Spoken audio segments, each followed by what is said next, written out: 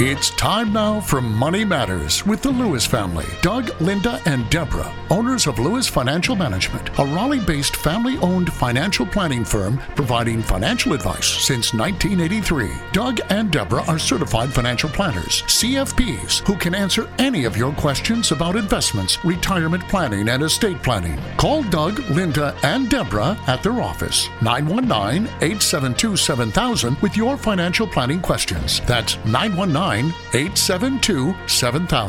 Now, here are Doug, Linda, and Deborah. Investments offered through SFA Inc. Investment advice through Lewis Financial Management. SFA Inc. and Lewis Financial Management are not related entities.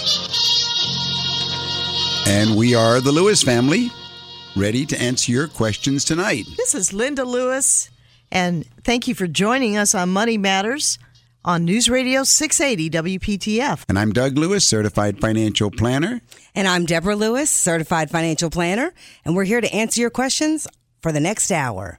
You know, for couples that have been clients, I was just having some considerations of some of our clients that are couples and some of our clients that were couples that are now, you know, one of them has passed away and the wife is a widow or the husband is a widower. And for many of our folks that have been couples for decades, it's because of the love that they had and the maybe in some cases compromise that they made in their married life that they stayed together. And now in retirement or pre-retirement, they're seeing the fruit of their love, because what they've accumulated is now supporting them in retirement. I was wondering does that make sense? Yeah, I was wondering if that was where you're going, because so much of the conversation is in the office wrapped around how we feel about each other. And in regard to that, now we get to spend time together because we made it. Exactly. You remember that couple we met with this past week? It was such an enjoyable time because here they have reached that stage. They're getting ready to retire. He's worked, I think, over 40 years at the same job and everything. And they've been together. And much of our time, my speaking with them in the office was exactly that. Yes, you've made sacrifices through the years, but now you need to treat yourself. The two of you need to enjoy these retirement years that you diligently accumulated for with all these years that you were laboring together. Your marriage is still together. You haven't gone through divorce. You've raised the kid. The kids are out of the house. And that's not to say that there weren't a few bumps in the road, but that's life. Right, Debs? That is life. That is. If you want to call us during the week to set up an appointment for yourself, give me a call at 919-872-7000, and we will get started. We'll make a list of the questions that are on your mind. There was an article this week about kids, speaking of kids, Linda, that ready or not, your kids own the money, and it was speaking to the point that many parents have set up custodial accounts, and at a set age, usually 18 or 21, I think it's 21 in North Carolina, but young adults get control. This actually was one of the questions that the couple I met with this past week, because a lot of times grandparents like to set up accounts for their grandchildren. And so right away, the question comes into focus when we're doing financial planning. What kind of account? What kind of account can we use? You know, parents and grandparents have a lot to think about as their children approach adulthood. Will they go to college? Will they graduate? But there's one other thing. How are they going to handle these UGMA or UTMA accounts? And a UGMA, that's a Uniform Gift to Minors account or a Uniform Transfer to Minor account. Under Terms of Estates Uniform Gift to Minors Act or Uniform Transfer to Minors Act, a custodian controls these accounts while the child is a minor. But the account itself is considered an irrevocable gift to that child, who should get control of all the cash and the investments in that account once he or she reaches a certain age. If it's a UGMA account, it's age 18. That's Uniform Gift to Minors account. If it's a UTMA account, that's a Uniform Transfer to Minors account. That's age 21, and depending on the state, but the child receives it as an irrevocable gift. So, Doug, once the child does receive it as an irrevocable gift, and once the child gains control of the money, though he or she may have an entirely different idea of how he should spend it, or even just how it should be invested. That's exactly right. And unfortunately, many a time, these accounts have grown to be $100,000, $200,000 or more. And did you really expect that 18-year-old or that 21-year-old to use that, that $100,000, $200,000 for college when maybe they think they would like to take a trip to Europe, or maybe they're going to be the next Beatles band and so forth? I mean, these things happen. And so the question comes up, and it did come up last week. What's the best way to do it and not give that huge temptation to the child? If you'd like further information, call us at 919-872-7000 or go to our website, DougandLinda.com. That's DougandLinda.com. Well, we do have UGMA accounts. That's one way, but that has the problem. And then the UTMA accounts, that moves the problem a couple years down the road. Still too young, in my opinion, and many clients don't want to do it that way. There's another way to do it. And how's that? Well, that's what we did with them. We decided, all right, why don't we go ahead and set up the account for the grandkids, but keep it in the name of the grandparents. I see. So it's earmarked for education costs, but legally, we haven't lost control. That's right. It's not an irrevocable gift. Legally, it's in the name of the grandparents. But now there was another objective that the grandparents, clients who came to see us, wanted to handle, and that was, is there a way that the parents could be reminded on a regular basis to contribute to their children's educational account, even though it was owned by the grandparents? And yes, we did. We set it up to where they can do an automatic, we call it a pay yourself first, but an automatic pay yourself first of $100 a month or $200 a month, right, into their children's account, which is owned by the grandparents. And that solves the whole problem. If times change and it gets to be a huge amount and the grandchildren don't look like they are destined to use it the proper way or the way that they hoped it was. Don't need it to let's say there's the other side. They get a huge scholarship, everything's paid for, and it instead has been used wisely for the family in other ways, whether it's the parents or the grandparents keep it for retirement needs. So that was it. That was the issue, and I think it doesn't go away. We find more and more of our clients that are interested in setting up accounts for their grandchildren to go ahead and take care of college needs. You're listening to Money Matters with the Lewises on News Radio 680 WPTF. And don't forget to go to our website, DougandLinda.com, DougandLinda.com. You can see a video of us and you can hear radio clips, find out more about how we treat clients in our office, and we also give away a free copy of the book Middle Class Millionaire to those who come to the office for appointments, as the couple last week received their free copy. And we're going to take a caller right now. Brian, what's your money matter this evening? This is Doug Lewis. Doug, I'm 27 and I've got an income of $94,000 a year, and I'm getting mixed comments on how I should invest my money. It's just a general question that I have. I'm wanting to build my portfolio as quick as possible, naturally, like everybody. Should I be more risk taker at my age, or should I try to be very conservative with my money at this point? It's got nothing to do with your age because of your income and your age. It's got more to do with the type of income, by the way, Brian. What kind of work do you do? I'm a manufacturer's rep. I get a 1099. It's straight commission. All right, so you're on straight commission. Yes, sir. Okay. Then you need to be more conservative than a typical guy, let's say, who's 45 years old, making $94,000, working for IBM. Right. Because you're in a feast or famine situation. That's very true. Okay. Are you married or single? I'm married. You married? Any children? I have 3 children. Oh, okay. Even tougher. Yeah, all right. That's right. Okay, then what you need to do is you need to change hats. All day long, your life is in a very aggressive, fast-paced talk. That's very true. All right, that's the way a salesman makes his living. Mm-hmm. On the other hand, you've got to prepare for your wife and your children, and you need to think in terms of a conservative investor. And with a balanced portfolio, you should start. In your case, you should have 6 months living expenses. What are your living expenses right now? Do you have any idea? Yes, I do. It takes about $30,000 a year for me to pay my mortgage bills, so on and so forth. All right, so... And that's not business expenses. That's living expenses. Right. Okay, so we're talking about $2,500 a month, so 6 times 25... means you ought to have about $15,000, first of all, set in an emergency fund. Right. Now, where should you put that emergency fund? You could be dumb and put it in a savings account. Mm-hmm. Okay? You could be a little smarter and you could put it in a credit union or in a bank money market account, getting about 0.5% more. You could get a little smarter and go to a money market account at a credit union, or you could go into the money market accounts at the mutual fund family groups. Right.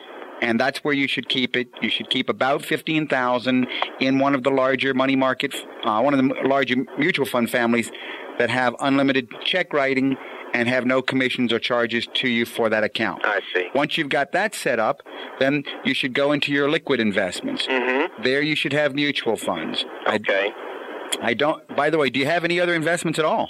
At this point, I don't. I mean, my income has jumped dramatically, so I'm just now in a position to where I really need to take a look at where I need to put my money. If you need help, call me, Deborah Lewis, 919-872-7000. 919-872-7000. What do you have to start with? How much do you have? Well, at this point, I've put a majority of my money into my house. I mean, it's an equity situation. I have about $40,000 equity in my home. What'd you do that for?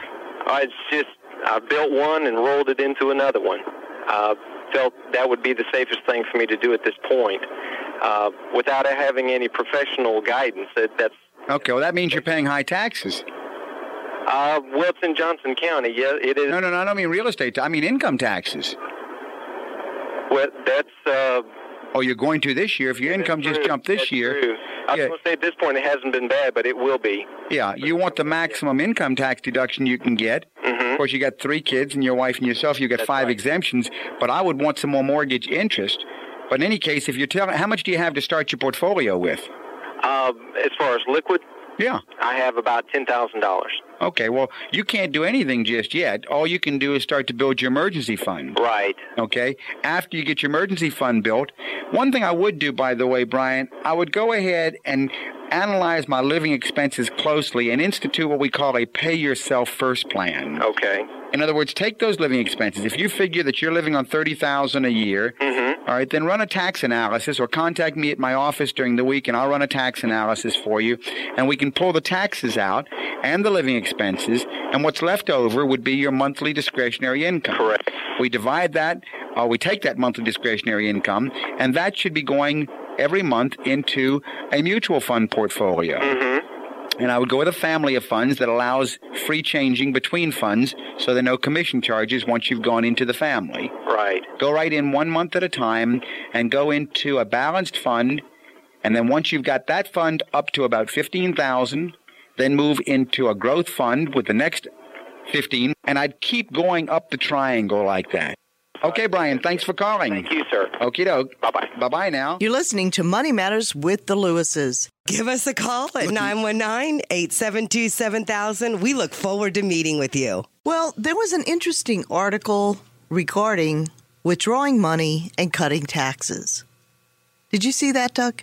Was that the article in the Wall Street Journal? Yes. Yes. Yeah. Investors can save a lot of money on taxes if they're putting money aside in 401k plans and IRAs, but many investors who are in or near retirement also can end up paying less in taxes in the long run by carefully timing withdrawals from those saving vehicles. A high balance in an IRA can actually be a curse as well as a blessing when it comes to taxes, particularly for older investors. They often must withdraw a minimum amount each year determined by their age and account balance. So if frugal investors delay taking money out earlier, to let their accounts grow, then those required minimum withdrawals, we call them RMDs, they can actually push the client into higher income tax brackets and increase the taxes owed. To start taking it out of the IRA and rolling it over, account holders can now take it out of a tax-deferred account with no penalty. And there was an interesting set of numbers in that article because the client that they referenced had retired early to travel with his wife. He had $800,000 in an IRA as well as other savings. The article said that the planner recommended the man take out $30,000 to $40,000 a year, paying income tax on it, no penalty, of course, but put it into a Roth IRA where gains and payouts aren't taxed. Now, recently, that very client turned 70, and he's going to move into a higher tax bracket when he starts taking his required minimum. But at the same time, he's built up $500,000 in the Roth IRA. Wow. Interesting. And that doesn't have to come out. The Roth IRA doesn't have to come out. So it's much better to plan ahead, to have flexibility, better control of your taxes. Very interesting. It is interesting. Of course, it's very tricky. Calculating whether the strategy is worthwhile, it gets tricky there. Investors need to figure out which tax bracket they can end up in if they withdraw money from a tax-deferred account. But the difference can certainly be significant. Well, it can be significant. It really can, Linda. So it's definitely worth it to not just go by the old-fashioned thought, I'll just leave it there. Because when you take it out, you may be thrown into a higher tax bracket. You're listening to Money Matters with Doug, Linda, and Deborah Lewis. Call to make an appointment with Deborah Lewis, certified financial planner of Lewis Financial Management. Call 919-872-7000 or visit our website, dougandlinda.com. And isn't it true with some of the clients that we've met with? And, you know, there are a lot of folks, maybe to you, some of our listeners, you have adequate income and maybe you're still working and you don't need this extra income. But Uncle Sam is saying, hey, it's time for you to start taking it out because as you take it out of your IRA, the government's getting taxes, right? That's right. Of course, we're seeing more and more clients right now who are telling us this is the year. And I think that's the most important part is working with the certified financial planner allows you to take that 10 years or so ahead of time and say, well, I know what's ahead of me. How can I best plan? Can we do some scenarios and some what ifs? And if I'm not needing that money to live off of, how do I withdraw it the best way, the most tax efficient way? And like you always say, Doug, if we have two pockets on one pair of pants, we can definitely take money from a tax deferred account and have it invested into the personal side.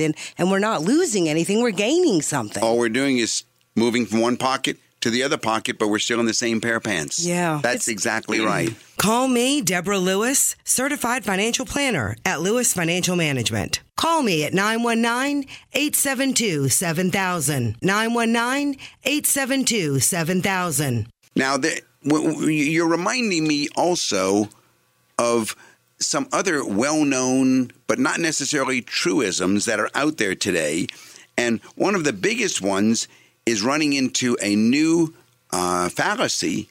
This is the study that typically said, well, the older you get, the less stocks and the more bonds. Right.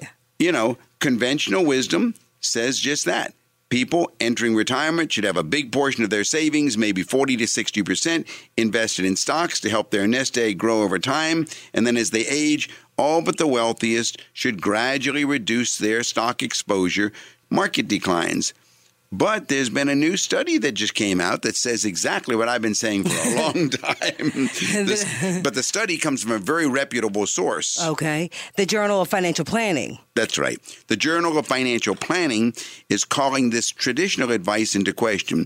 The report now finds out that those who take the opposite approach, actually reducing stock exposure right after retirement and then gradually raising it more and more and more over time, these people are likely to make their money last longer. So again, I am reminded, don't trust the truisms that are out there, the common things that you've heard, because you may be going down the very wrong path.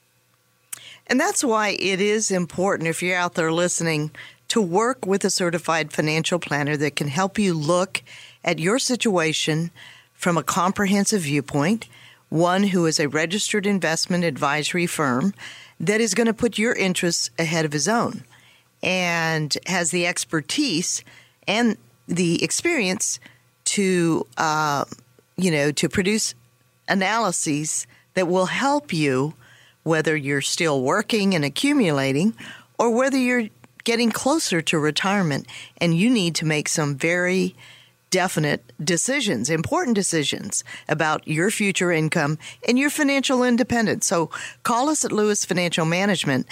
Leave us your name and number. We'll be happy to get back with you. Let's schedule an appointment to address your financial planning needs. Call us at LFM at 919-872-7000. That's 919-USA-7000. Well, you are touching on a very delicate subject, Linda, because this really is getting more and more press now, the matter of who is watching out for you. Money Talks News on MSN News had a very interesting discussion. The writer said several weeks ago during a regular face-to-face chat about my Roth IRA investment choices, I asked my financial advisor if he'd be willing to sign a fiduciary pledge.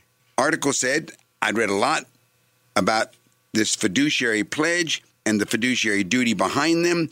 I knew just enough to be curious about my own advisor's willingness to sign. I even prepared for the part of the conversation by printing out a fairly standard fiduciary pledge and having it ready for him to review and sign. Well, what did it look like, Deborah? Fiduciary pledge. I, the undersigned, and here he left it for the financial advisor's name, pledge to always put the best interest of this guy's, the client's, first, no matter what. As such, I will disclose in writing the following material facts and any conflicts of interest, actual or perceived, that may arise in our business relationship. All commissions, fees, loads, expenses in advance. Client will pay as a result of my advice and recommendations. All commissions I receive as a result of my advice and recommendations. The maximum fee discount allowed by my firm. The largest fee discount I give to other customers. The fee discount client is receiving. Any recruitment bonuses or recruitment compensation I have or I will receive from my firm. Fees I paid to others for the referral of clients to me. Fees I have or will receive for referring clients to any third parties. And any other financial conflicts of interest that could reasonably compromise the impartiality of my advice and recommendations. And, of course, the financial advisor is supposed to sign it. Well, you know what happened, according to the article. How did the advisor react when he read this pledge? His reaction was, according to the writer, very disappointing. He stammered through the response. He said he'd never heard of such a thing as a fiduciary pledge. He said he'd think about it. And a few days later, he called back to inform the writer that he would be unable to sign. So really, we have to come up to this question. Well, how important are fiduciary pledges? And what are the implications if your longtime financial advisor declines to sign one? This is Deborah Lewis. Our number at the office is 919-872-7000. 919-872-7000. And of course, in our office, we always sign them. We have used fiduciary pledges for well over 25 years, but many people don't know. So it comes down to an important question, which is, what is a fiduciary? And if you're new to the topic of fiduciary pledges, a definition is in order. A fiduciary pledge is essentially a promise made in writing by brokers, financial advisors, or other types of money managers to follow a fiduciary standard of conduct. This sounds so straightforward and sensible that you may ask yourself, well, aren't financial advisors and brokers required by law to do this anyway? The short answer, unfortunately, is no. As surreal as it may sound, some folks who are dispensing financial advice these days are simply salespeople with impressive-sounding titles and they may be skewing their investment suggestions to favor those products that pay richer commissions. So then you might be wondering, if the person I'm trusting for financial advice won't agree to sign a fiduciary pledge, exactly what is that person's responsibility? And the answer is that most commission-based financial advisors are held to a lesser standard known as suitability. So what does suitability mean, Deborah? Suitability means he is only required to suggest investments that are suitable for an investor with your goals, risk tolerance, and financial means. So let's get an example of how it might make a big difference. Linda, give us an example. Well, suppose your goals and your risk tolerance suggest that a good investment for you would be a stock mutual fund, and there are two similar funds available. So one charges a 5% commission, Okay. and the other a 2%. Okay. A fiduciary would be honor-bound to suggest the fund with the lower costs, because that's obviously in your best interest. Well, the suitability standard, on the other hand, allows the advisor to suggest the fund that pays him the higher commission because either fund is suitable. So really, what do you do if you find yourself in the uncomfortable position of having a trusted long-time financial advisor you've been dealing with who declines or refuses to sign a fiduciary pledge? Personally, I'd only work with such an advisor until I found a different one whose firm didn't mind explicitly guaranteeing that they will put customers' interest ahead of their own and sign a fiduciary pledge.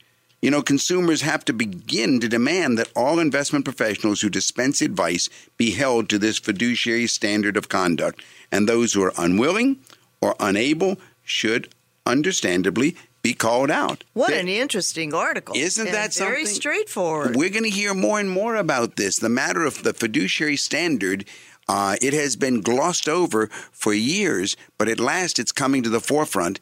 And I think the public needs to know the difference between suitability standard and fiduciary standard, and their person that they deal with should be willing to sign such a pledge. You know, it's very interesting. Over the years, I know that there have been some prospective clients and clients that, you know, when they came to us, everything wasn't disclosed. Maybe they bought an annuity or some other vehicle. And it is important that everything be disclosed. Wouldn't you agree, Doug? Absolutely. It's the investor's right. You have a right, it shouldn't even be thought of. You have a right to know everything because it's your money. Another interesting topic has to do with nest eggs, Social Security, and Roth conversions.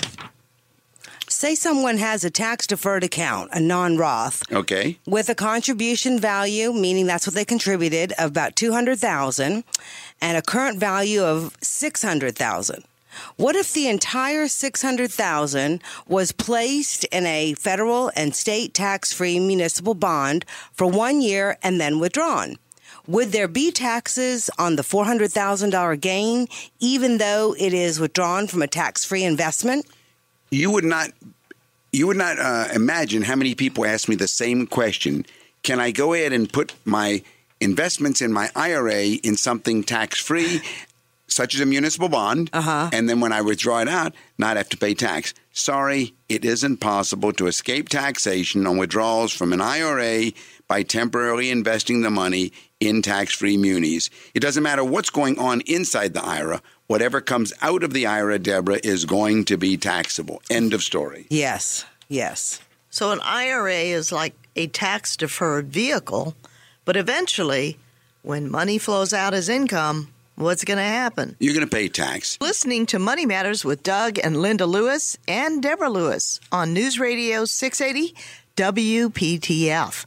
And if you have finally made a decision that you need some financial planning advice, call us at Lewis Financial Management during the week at 919-872-7000. We'll be happy to schedule an appointment for you, and let's stop procrastinating.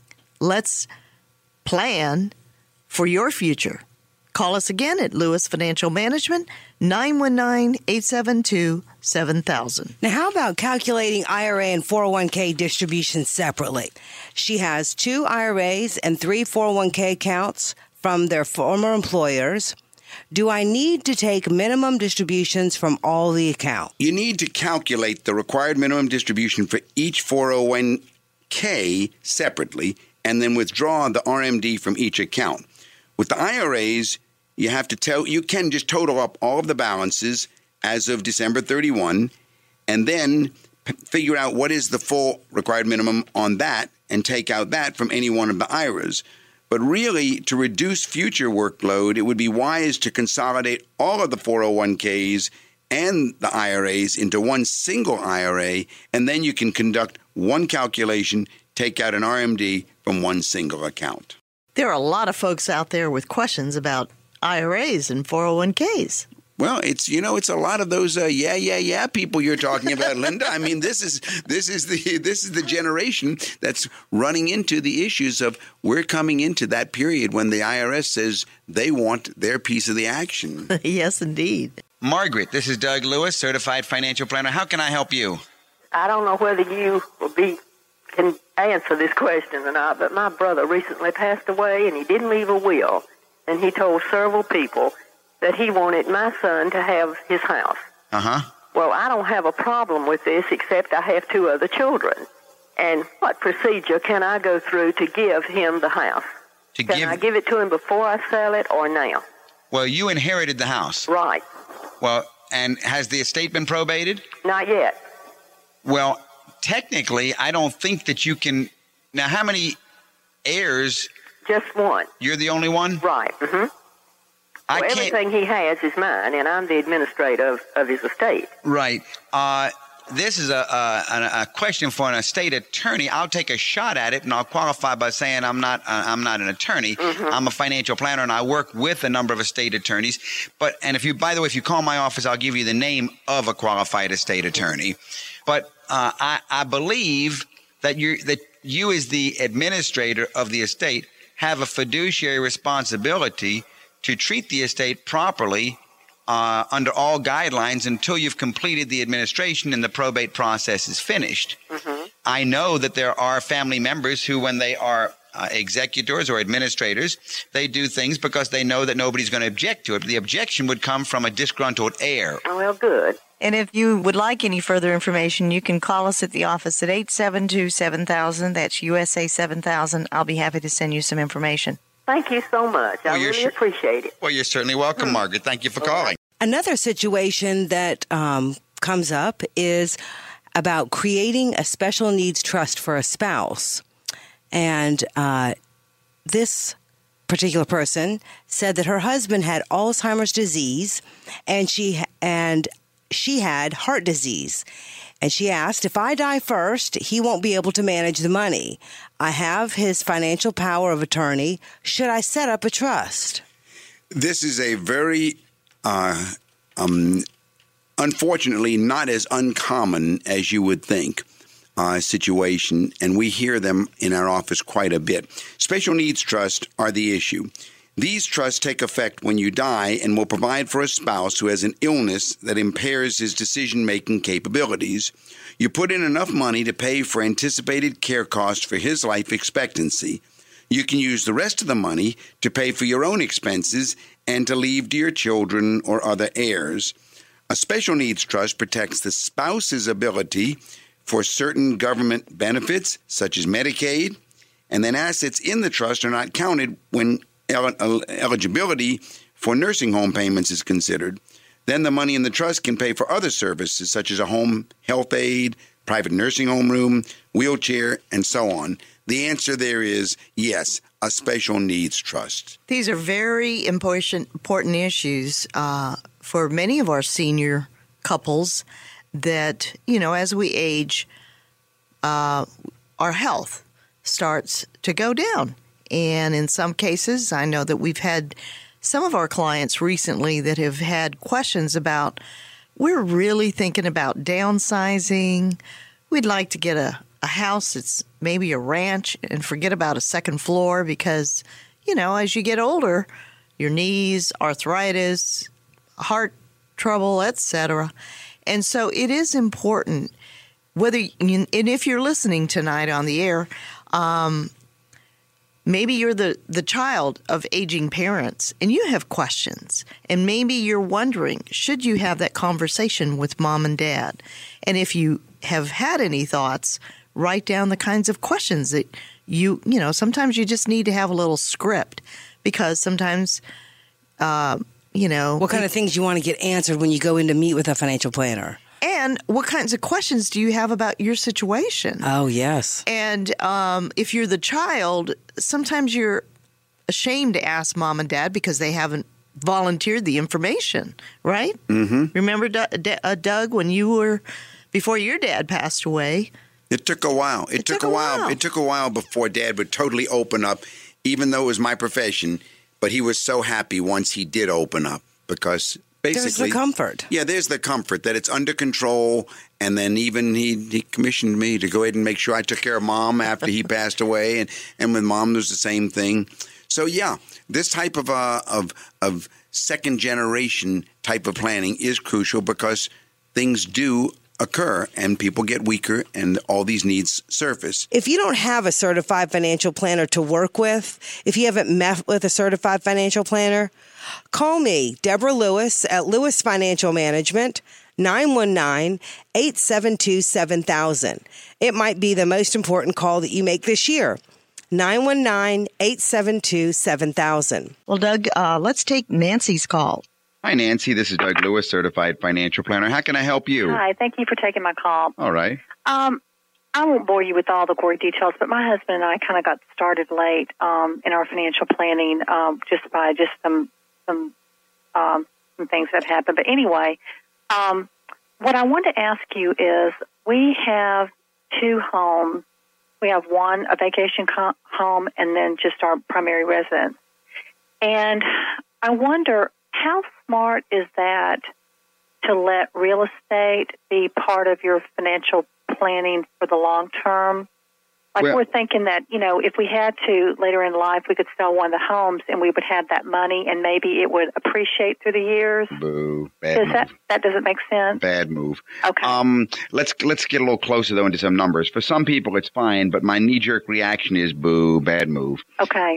Let's take a look at some numbers. How old are you? I'm 40. 40 years old. How old's your husband? He's 44. Husband's 44 and wife is 40. Any children at home? Yes. How two teenagers, 13 and 16. All right, two teenagers. Income of the husband? About 45. 45. Income of the wife? About 35. 35. 70, 80,000 combined income. Investment portfolio, what does it look like on the non-retirement investments? It's pretty low. We have about 5,000 in stocks and bonds, and we only have 500 in savings. Okay. So basically, no investment portfolio. What about on the retirement side? I have retirement at work, and I think it's maybe 46, something like that. And husband's retirement plan? He has nothing. No retirement plan. Okay. Let's go over to the residence. How much is the residence worth? Each one is worth about $120,000. $120,000. One of them we just bought. Okay. So. And what's the equity in the vacation home? It's $20,000. All right, $20,000 equity. So you had $20,000 to invest somewhere, and you put it in the vacation home. Right. Okay. Well, you're right. When you began by telling me it's not a real pretty picture. It's really an accident waiting to happen, and it scares me looking at a situation like this. Bottom line is, you've got an $80,000 income. You certainly can't afford to maintain two mortgages, and you shouldn't maintain two mortgages, and there's no reason to. Real estate certainly should not be part of your investment portfolio by any means. And basically, you should be focusing on accumulation as rapidly as possible under the means of what we call a pay-yourself first plan. What are your living expenses, Nancy? About what we make. You're spending $80,000 a year? Yeah, because we have two homes, and the problem is. No, forget. Okay, now what's the mortgage in the second home? It's about $1,000 a month. $1,000 a month. So what you're telling me is that if you didn't have that vacation home, you could invest $1,000 a month plus have $20,000 as a starter kit. Right. Well, that's what you should do. But the problem is we have a feeling that if we sold the home, we would lose our shirt. Tough. That's why I'm thinking that we should hang on to it. Wrong. Okay. Wrong move. You see, you have a $120,000 thing that you've got there, but you've got an $80,000. No, you've got a $100,000 debt. Right. Well, if all it means is when you say lose your shirt, you might lose your $20,000. Right. But you're not going to lose. But I don't like you sitting there with virtually nothing in savings. Your husband having a zero retirement plan. You having barely nothing in your retirement plan. 2 teenagers at home, and you are saying that I could be investing at $1,000 a month into mutual funds, but I'd rather have an IOU of $100,000. Yeah, well, we wouldn't rather have it. We just have a feeling that it might be hard to get rid of. Well, I'd get rid of it anyway. So take out a pen and paper, write down our number. It's 919-872-7000.